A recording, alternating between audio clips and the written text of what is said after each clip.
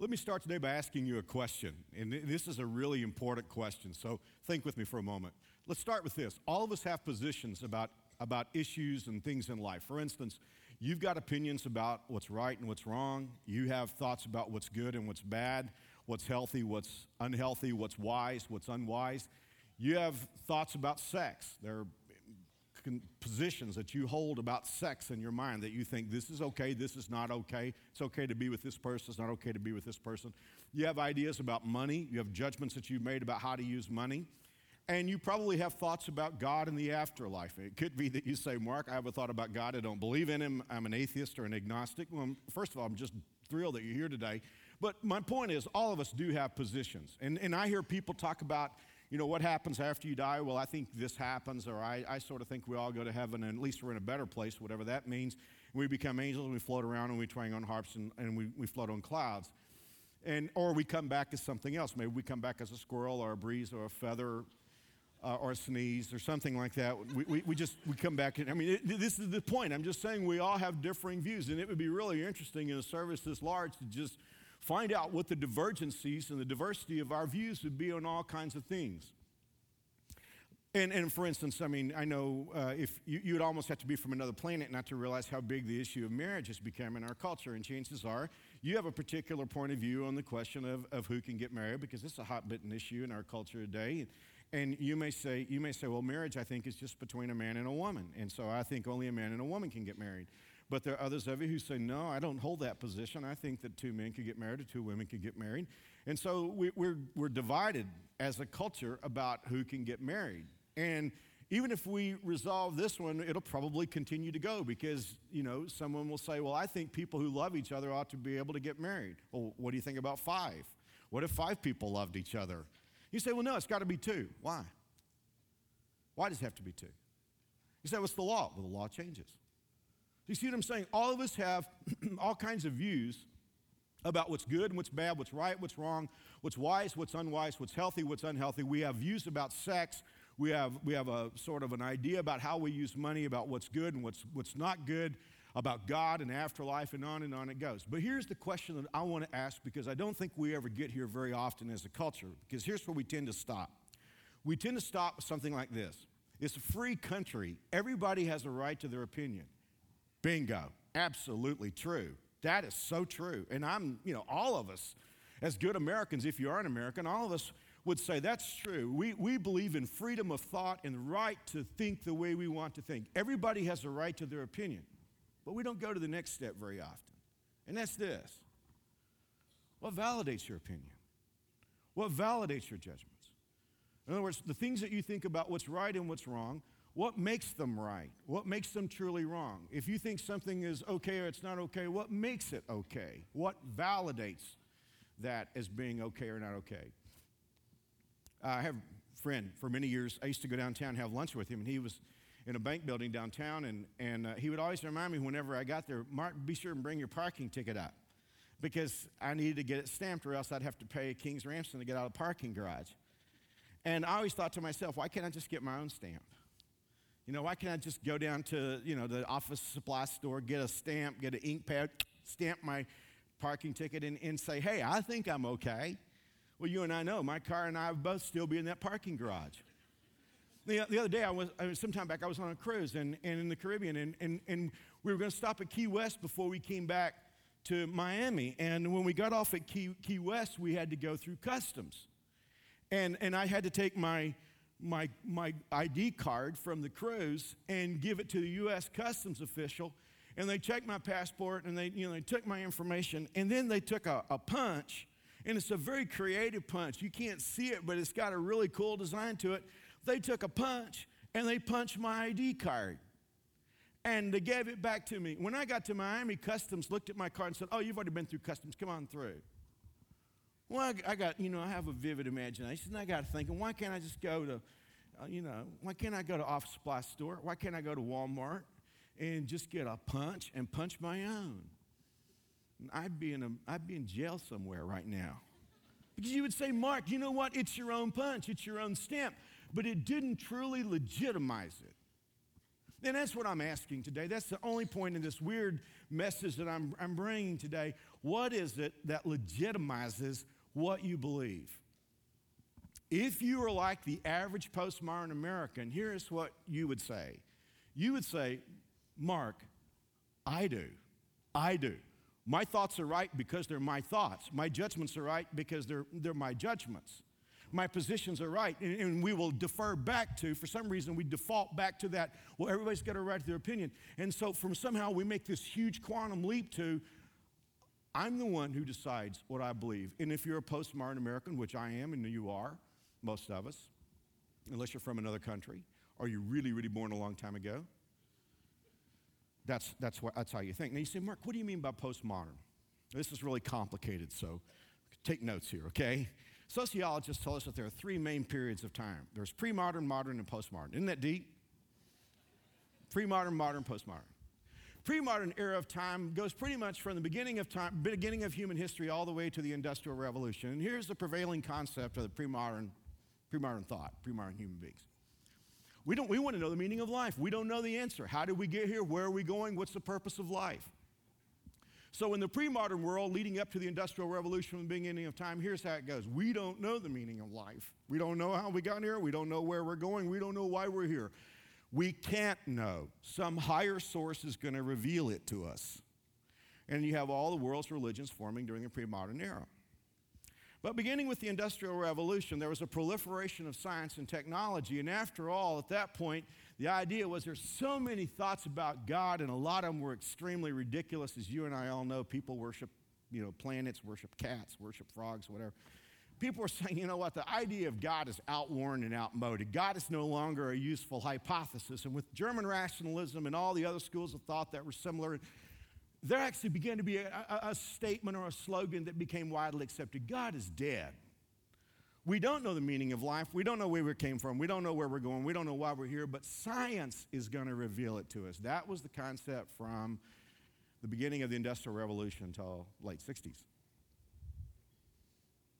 But there was a problem with science, because although it did make our life easier, I guess, and although technology brought in a lot of advancements and a lot of help, and especially in the areas of medical health, the problem was science now was raising questions that were much bigger than we ever thought we would have to deal with. End-of-life questions. Technology questions. Is man going to become outmoded? And on top of that, by the 60s, there were enough nuclear arsenals on the planet to blow up the world multiple times, and science had not given us the answer. Although it had helped us and it was beneficial in many areas, science had scared the living fool out of us.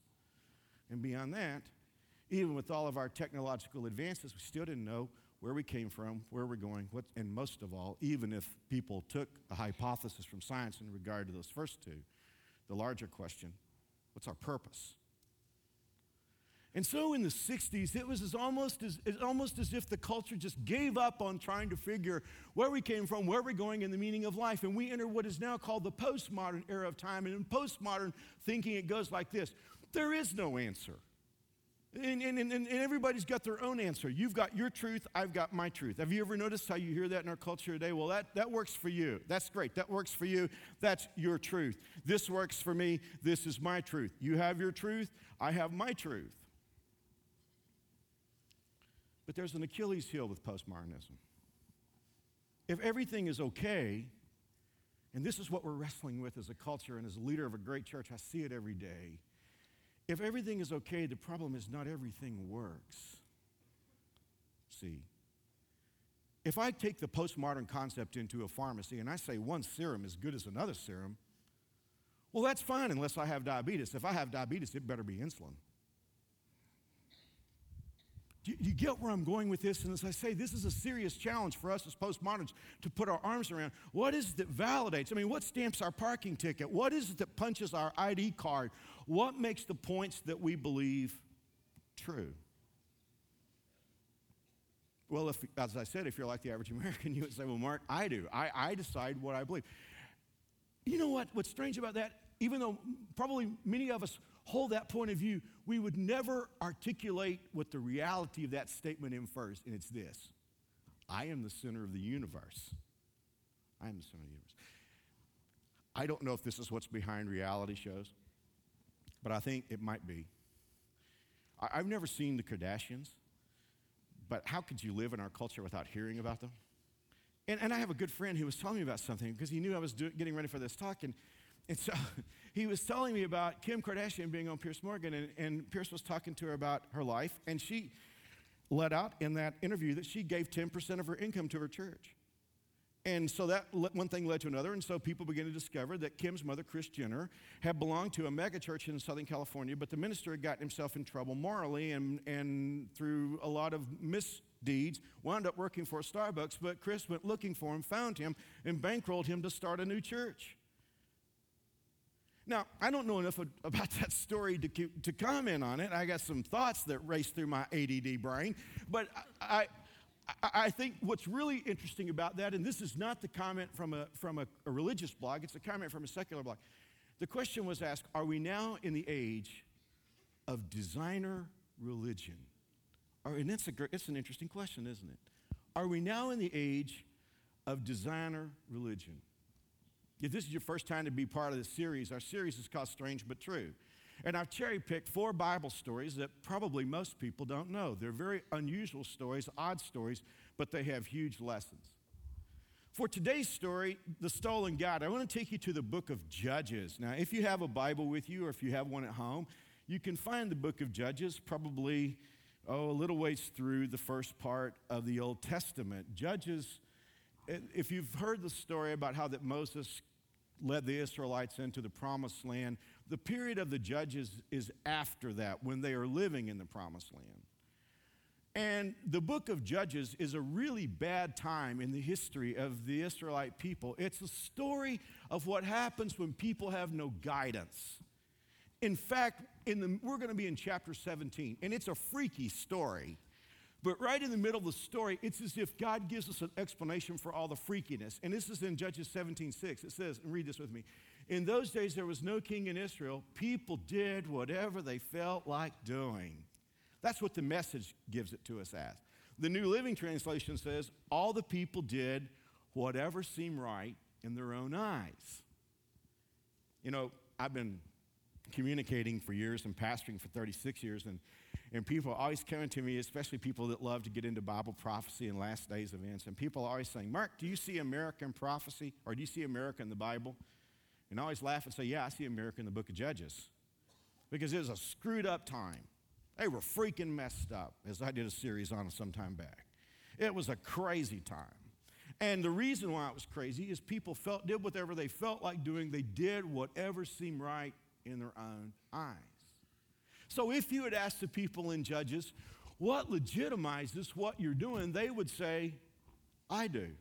I decide what is right. Now, with that in mind, I want to take you to Judges chapter 17, verse 1. And I'll read the story to you. Here we go. There was a man named Micah who lived in the hill country of Ephraim. One day he said to his mother, I heard you place a curse on the person who stole 1,100 pieces of silver from you. Well, I have the money. I was the one who took it. The Lord bless you for admitting it, his mother replied.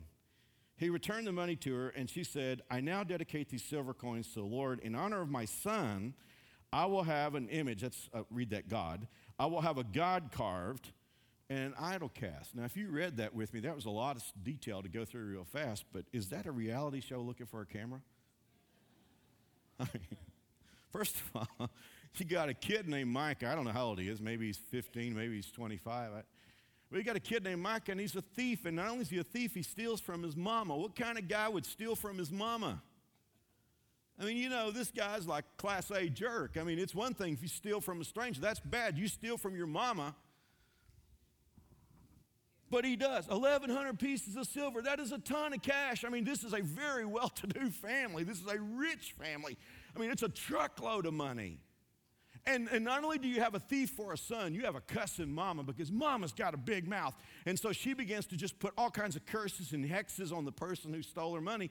And Micah hears her cussing, and Micah thinks, oh no, I'm going to have a hex put on me. Now guys, please work with me for a moment here. You and I live in a culture, and I'm 56 years old, so I've watched it happen during my lifetime. We live in a culture that is growing more and more godless. Because some of you are 25 years old, and you never knew a different world ever existed. But there was a time in America when it was all right to talk about God. There was a time in America when it was all right to pray at graduation services. In fact, most high schools have baccalaureates and brought a minister in to talk to the graduates. There was a time in America when it was okay to read the Bible in school. I know because I did it in public school in Texas. There was a time when it was all right to mention the name Jesus in a public setting. But see, here's the deal. Some of us have bought into the concept that it's not constitutional. We're like the bobblehead doll that you just, hit the head and it's unconstitutional. Yeah. Sorry, I lived in a time when it wasn't unconstitutional. We'll set that aside. But here's the thing that I discover. And because we're a very bright culture, we're a very knowledgeable culture in so many ways. But here's what I discover. In the absence of having the true God, people will believe the strangest stuff. People will believe the most superstitious stuff. I mean, this is personal, I'll get off it real fast. I used to love the Biography channel. I love biographies. And yesterday I was watching a college football game, and it was a commercial break, and I did what guys do. I'm scrolling through to see what else is on television.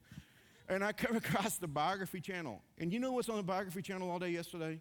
Paranormal stuff, ghost stories, haunted houses, psycho kids. I'm thinking, you know what? We're probably the best educated culture in the United States, and we got a ton of people that believe in ghosts and believe in, paranormal kids. Why? Because when you lose the true God, you start believing superstitious stuff.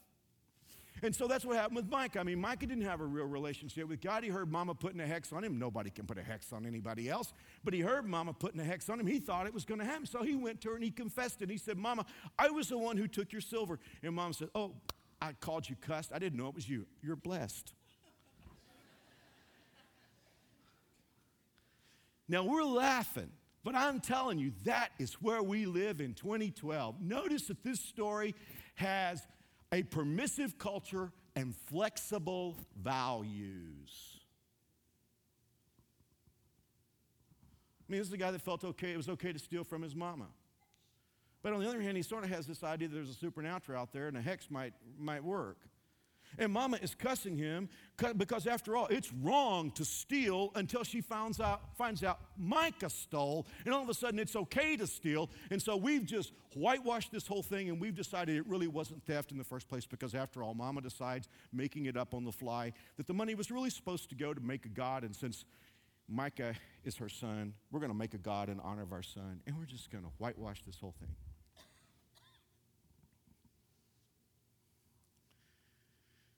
Online flexibility, and I love it. And especially when it comes to, flexible working with a particular website. Online flexibility has given us a prefix. And that prefix is my MSN, my whatever university you go to. And that's cool. I like that. I love customization. And so really, that's the thing. I mean, we're living in a culture where there is so much flexibility and customization that term "my" it can be applied to just about anything. Well, Micah is going to do that because he has decided that he needs religion. And if you're stealing from your mama, you probably need something. And so Micah's decided that he's going to mend his ways and he's going to get religious, but he's going to have my religion. He is going to have designer religion. And he does three weird things, and I want to show them to you real fast. The first thing that he does is he decides to make his own God. Now, the cool thing about making your own God is you can determine what it is. You can determine what he, she, it is. If you're making your own God, you can decide ahead of time what you want your God to be. You never have to worry about that God holding you accountable. You never have to worry about that God not being PC. You can just sort of make a God in your own mind. And I think Micah did it realistically. He did it tangibly. But I think a lot of people today sort of make their own God. And they'll say something like this. Well, I think God is like this. Or God is a loving God, so he'll punch any card I present to him. It's like, because God is loving, he's permissive. He's like Micah's mom. I can do wrong, but if God sees me doing wrong, then it's okay. And he'll punch my card. And I'll get waved through. Well, Micah did. He made his God. Read this in Judges 17:4. Micah's mama took 200 silver coins, gave them to a silversmith who made them into an image and an idol. Guys, watch this real closely, please. There are two expressions I want us to catch. Number one, these were placed. Number two, in Micah's house. What does that tell me about Micah's God? First of all, it was placed. Now, can you get this in your head? You know, Micah now has this expensive silver image, this God that he takes home, and he goes in and he puts his God. Do I want my God over here or do I want my God over here? I think he looks better over here. So I'm going to set my God here. And is this a good angle? Is this a bad angle? Micah arranged his God because, see, Micah's God is flexible. You can arrange him any way you want to. Do I think,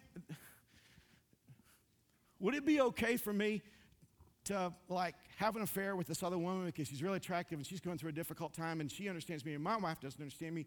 And so after all, I mean, really, would that be such a bad thing after all? Because you know what? My wife hasn't been treating me really well. So I just arranged my God in a way, that would let me do this. Or I want to tell this lie and it would get me out of trouble but I think lying could be wrong. But you know, in this situation, I think I'll just move my God over here because my God is flexible and from this angle it's okay. First of all, Micah's God was placed, and secondly, it was placed in Micah's house. Micah had God on his terms and God on his turf. See, in placing God, his God was flexible. In putting him in his house, his God was portable. Portable, but keep that in mind. Not only did he make his own God, number two, he set up his own religion. Micah set up a shrine. This is in 17:5. Micah set up a shrine for the idol he had made, a sacred ephod. That's an apron. I'm not doing an Aaron Rodgers thing. That's just, sorry about that. He made a sacred ephod and household idol. So you got your own God. You got to make up your own religion because after all, you need a worship service. And so he does it. He's only missing one thing. He's got his own God. He's invented his own religion, but he needs a preacher. He needs somebody to sort of like, be the official voice. And so the first thing that he does in 17:5, he installed one of his sons, but he knows that's no good because Micah's from the tribe of Ephraim and a real priest would be from the tribe of Levite. And so that's artificial. It just feels gauche. But Micah's luck changes. In 17:7, one day a young Levite, that's right, tribe, arrived in that area. He had left Bethlehem in search of another place. Now, guys, I know I'm not speaking to a group of ministers like I do sometimes, but let me tell you what I would say if I was speaking to a group of ministers. Beware the minister who's always searching for a place. I've served 4 churches. And I've served this one for almost 28 years. And you know what? God sent me to every one of those. I assure you, I did not come to Kansas because I was looking for a place. I love the beach. If I were looking for a place, it would have been in South Florida or San Diego. But I told Mary Alice when we were in college, I was an 18-year-old college sophomore, I said, I will go anywhere God sends me but Kansas.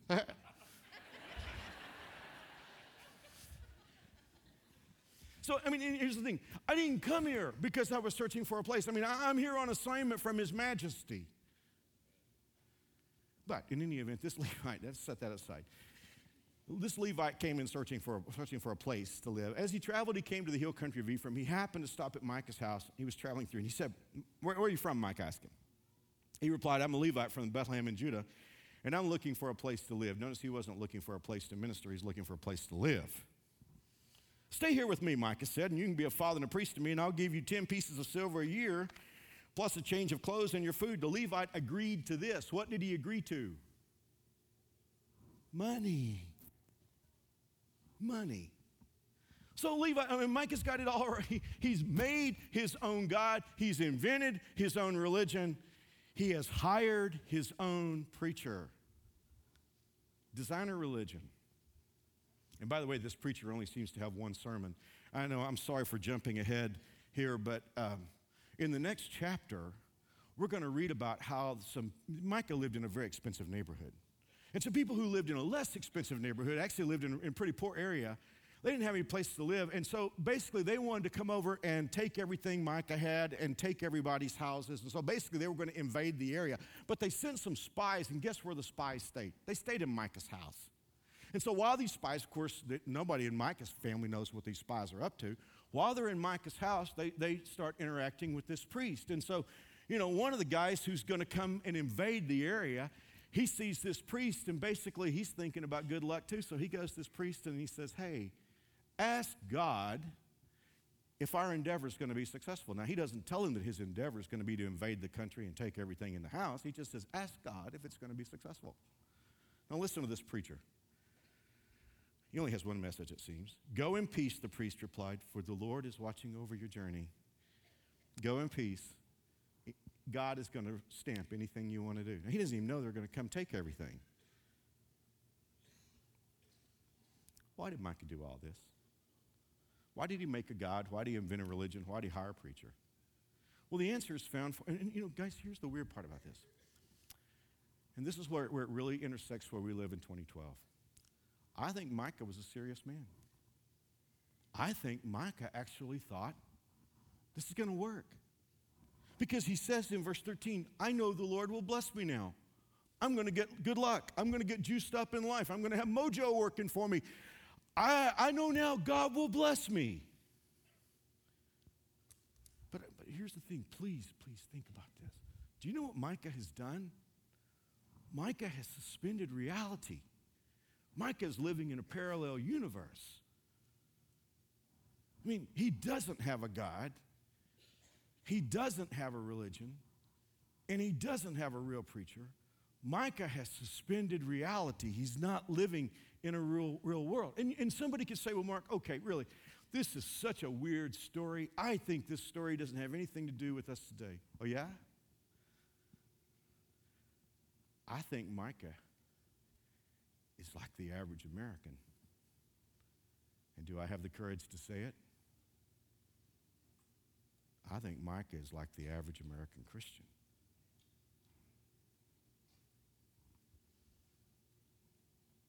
Recently, Americans were asked if they believe 5 statements. Now, these 5 statements are basic. They're in the Bible. They're repeated throughout the Bible. So they're not strange teachings. These are just organic statements from the Bible.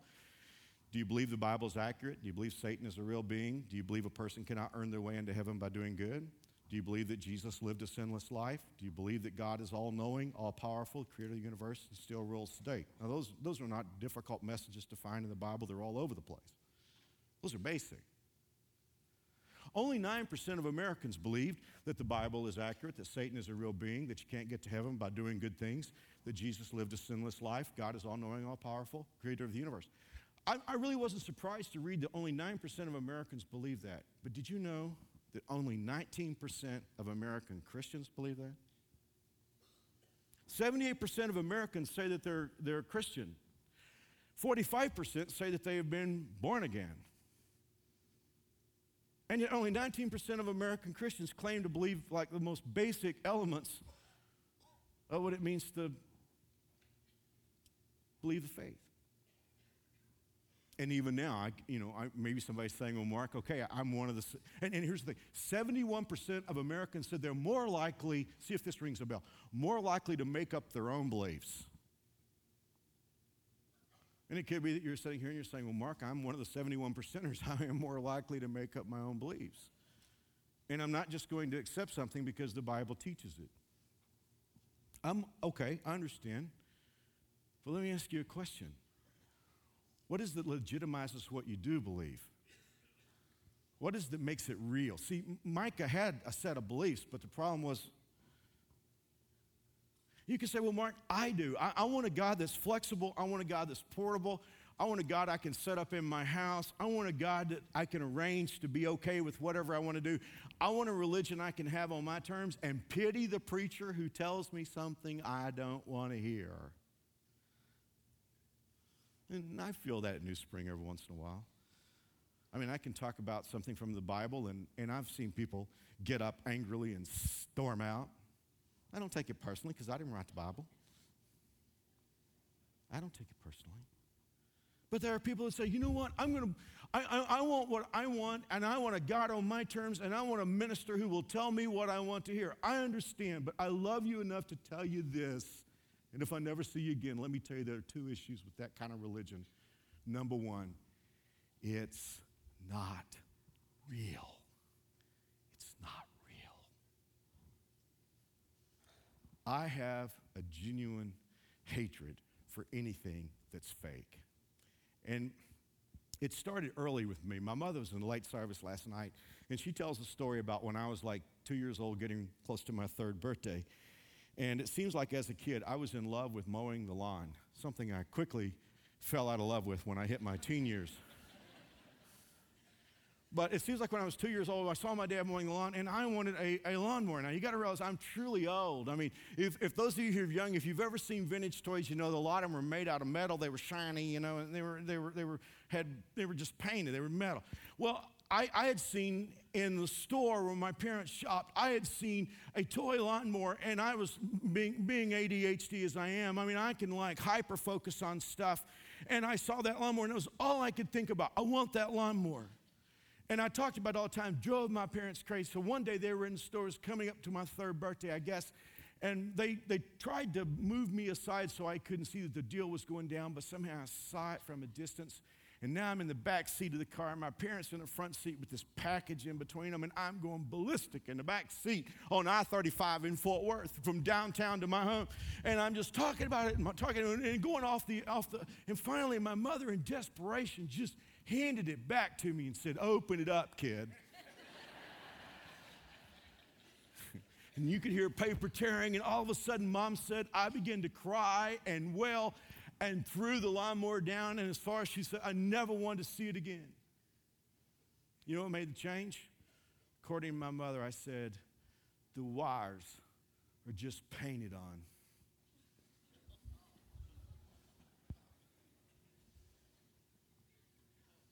And I still feel the same way.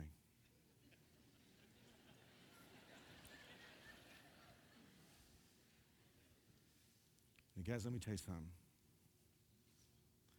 5 seconds after we die, we're going to be somewhere. And we're going to be in a place where they don't take polls. We're going to be on a place that doesn't give a rip what Piers Morgan or the Huffington Post or Fox News says. We're going to be in a place where nobody cares a bit about what the prevailing concept and what was politically correct in the United States of America. We're going to face the living God, and all that's going to matter is what we have. Is it real, or were the wires just painted on? Because I assure you, the grief I had in the back seat of that car on a toy lawnmower having the wires painted on, it pales infinitely compared to what it would be like to walk into the presence of a living God only to discover that we made our own God, invented our own religion, and bought some preacher who would tell us what we wanted to hear. Because we'll get to heaven and find out the wires were only painted on. If there's the antitype of the scripture in Judges 17, it is when Paul was on Mars Hill speaking to the Athenians, the most intellectual crowd of his culture. And Paul said this, and I love this. This is, if you want to know who the true God is, listen to these words that Paul said. He is the God who made the world and everything in it. Since he is Lord of heaven and earth, he doesn't live in man-made temples, and human hands can't serve his needs, for he has no needs. He himself gives life and breath to everything, and he satisfies every need. What are you saying, Paul? Paul's saying, I didn't make him, he made me. I don't set him up, he set me up. He doesn't live at my place, I live in his place. He's not here on my terms, I'm here on his terms. And if I'm going to worship him, I'm not going to have to worship him in what I make up. I must worship him in the words of Jesus to the Samaritan woman in John 4. I must worship him in spirit and in truth. Not junk I make up. Truth. And oh, by the way, if you can't make a God, and you can't invent a real religion, could I just say to you, you can't buy a real man or woman of God. Not a real one. You can crucify him upside down like Peter. You can stone him like Stephen. You can saw him in half like Isaiah. You can burn him at the stake like Tyndale. You can shoot him like Pastor Sammy in Syria last week. But there's one thing you can't do with a true man or woman of God, and that is you cannot buy them. A preacher who says only what a crowd wants to hear to curry favor and for money is a fake, and worse than a fake, he is a terrorist. Now, the first problem with Micah's situation of making his own God, inventing his own religion, and buying his own preacher is fake. But now we're going to get to the bigger issue. And what could be bigger than a fake? Here's the thing. Oh, well, let's just read the story. And we're now in chapter 18, and the people I talked about are going to come, and they're going to invade Micah's home, and they're going to take everything he has. Now, move forward to the place where they are now, these marauders are entering Micah's sanctuary, and they are now ripping off his gods.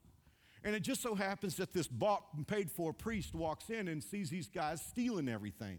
Let's pick it up there. When the priest saw the man carrying off all the sacred objects out of Micah's shrine, he said, "What are you doing?"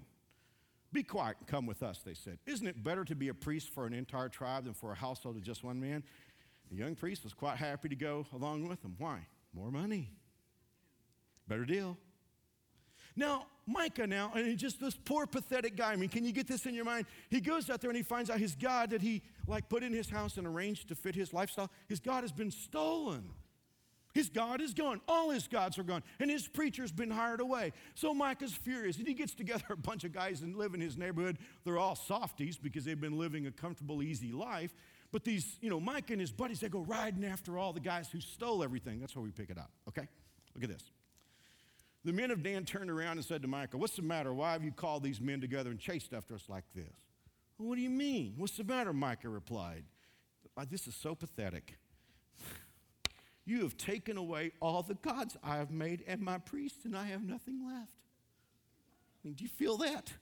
Isn't that pathetic?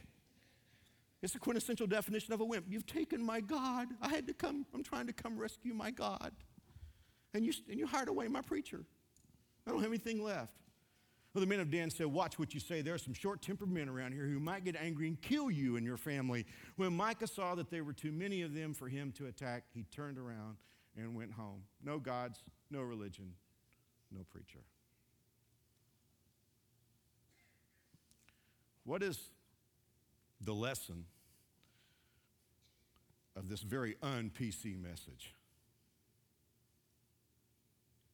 Guys, this is so heavy, it almost concusses when it hits. So think about this. I will be the first to admit, because I like having my own way, I will be the first to admit it's very comfortable to have a God that you make. It's very comfortable to have a God that's flexible, that will bend to whatever we want to do, that's portable, that we can set up in our house on our terms and our turf. But if you have a God so small that it is flexible and portable, your God is small enough to get taken away from you, and it will. And the irony is, you will have a God that you will have to rescue. I've seen people make a God out of money, and they have to go rescue their God. I've seen people make a God out of a person or sex, and they have to go rescue their God. See, if your God, it's comfortable to have a portable, flexible God, but the problem is that God can get taken away from you. But if, on the other hand, your God is big enough not to get carted off, he's not very flexible, he's not portable, he comes on his own terms. And guys, here's what I must process. If he's big enough not to get carried away, he's big enough to tell me what to do. But if he's big enough to not get carried away and tell me what to do, with that, I get a God I don't have to rescue, but a God who is powerful enough to rescue me. And since most of the time I don't know what to do and I stay in trouble, I need that kind of God. I need the kind of God I don't make. I need the God who made me. I need a faith that I don't make up as I go, but a faith that comes from a living God. And I need to hear a message so that 5 seconds after I die, I will walk into the presence of God and he will say, "I know who you are." How does that happen? Well, this is where the sermon gets kind of strange. I know we're in overtime, but for some of us, we have a background with religion. And religion says, okay, if you want to have a real relationship with God, you have to jump through a bunch of hoops.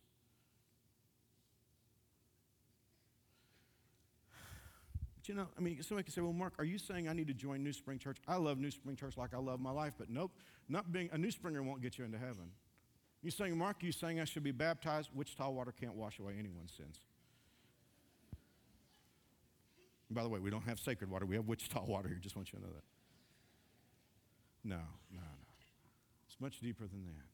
The God who loves you knows your name. The God who loves you knew that you and I can't be perfect for 30 minutes, and God knew that. So here's what he did. He sent his son into the world, Jesus Christ, God and human at the same time. He lived that perfect life that you and I can't live. And then he lay down on a Roman cross, and he took the punishment that you and I deserved, hanging between heaven and earth for 6 hours.